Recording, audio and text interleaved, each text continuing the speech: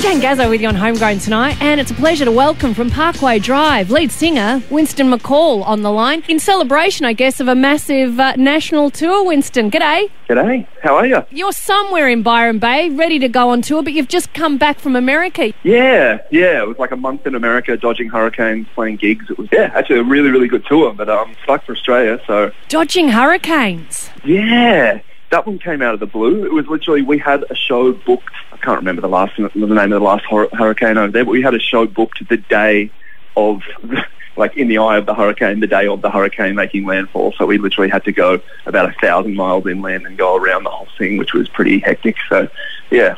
Parkway can't play in hurricanes. We haven't figured that one out yet. Now, last we talked, Reverence hadn't come out yet. Obviously, it's out now, and congratulations on the number one. Thank you. Cheers. It's only one of a handful of Australian albums that went to number one this year, John Butler being the most recent. But was that rewarding for you to go to number one? It's pretty insane. Yeah, it's definitely rewarding, especially like today's climate of music full stop. We're still...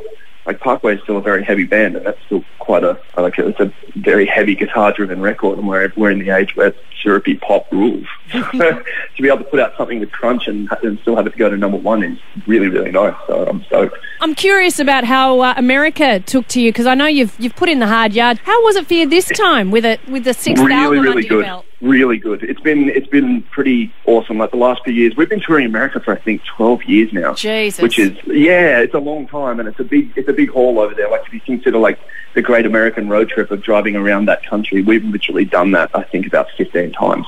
So we noticed a massive jump since this record's come out. It's a really hard market to crack over there, simply because the amount of bands, and you're in the epicenter for any kind of music culture over there, which means people are swamped with everything. So to really stand out and to have people come to gigs or pick up the record or anything like that. Yeah. And the tour was insane. It was the best tour we've done in North America by a long shot. Is achieving American success, and by that I mean, bigger venues each time you go there, is that looking like it's potentially possible now, where maybe 12 years ago you're kind of like, this is a big country? Yeah, 100%. That must feel amazing. To be honest, it's the first time in a long time when we've seen a growth like this for the band. Like we literally started going over there playing to 5 people in the worst dives you can get. I can remember playing venues that were like, this is the back room of a laundromat. Places like that where you just have a power outlet and you plug your amps in and go.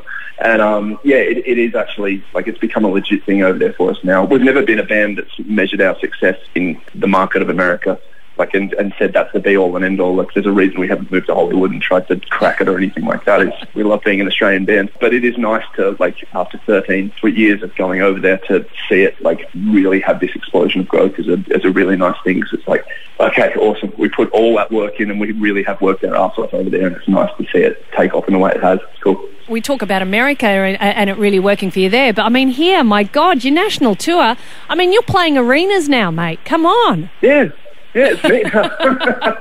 It's happening here too. I mean, you've always been much loved over here, but these tours are getting bigger for you over here now. Yeah, it is. It's pretty awesome. Like it's we've never really had like a point when the growth has stopped. But every time that we've been able to tour, like, we have got to a point where we think like we've got to be at that glass ceiling of what a band like Parkway can do.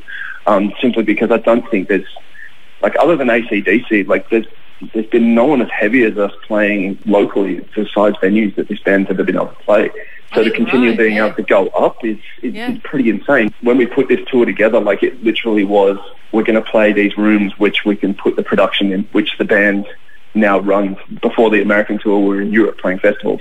And the production that we run on those stages is absolutely enormous. You have to have a room that's big enough that you won't literally burn it down. When we booked these rooms going, this is what we have to do to be able to put on this show, and to have the tickets sell like they're selling. I'm pretty sure every one of these shows is going to sell out, which is pretty nuts. All I can say is, if anyone's interested in seeing what's going to happen, maybe hit YouTube and see what we've done on the last Parkway Drive Europe tour, the festivals, and see what it is, because it's drummers upside down, everything on fire.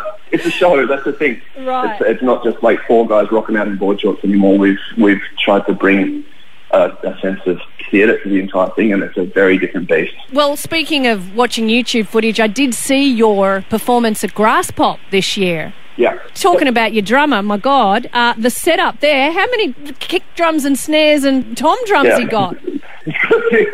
Yeah, basically everything you see from that show, that's what we're bringing to the arena show. So, Jesus. I mean, the pyrotechnics alone. I mean, this is an expensive tour. Yeah, it is. It 100% is. But the thing is, that's what we have been working towards with this band. Is we want, like, it's very easy to do the other route and try and make a lot of money and not put on much of a show.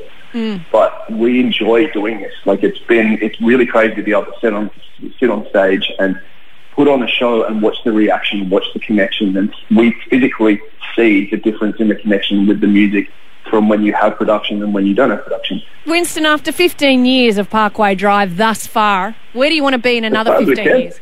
There was a time when I did see a limit on what was possible with this music and what was possible with this band, simply because no one had done it before. And I think at this point in time, like, I really don't believe there's a limit, and creatively we have yet to hit a limit as well. So until that day comes, we're still going to push as hard as we can and put everything we can into it. Like, every time someone says, like, you can take the easy way out or you can double down, we double down. We're not going to stop. And I believe you, Winston, I really do. I wish you the best of luck. Cheers, Heather. Thanks, Dad. Much appreciated. Enjoy that tour. It kicks off Thursday, October 25th in Canberra and goes right round the capital cities, Sydney, Newcastle, Brisbane, Melbourne, Hindmarsh, Mount Claremont, and then you're off to Europe. Keep flying the flag for Australia and more importantly, Byron Bay. Thanks a lot. Always great to catch up with you. Winston from Parkway Drive here at Triple M. Here's The Void from Parkway Drive right now on Triple M. Thanks, James.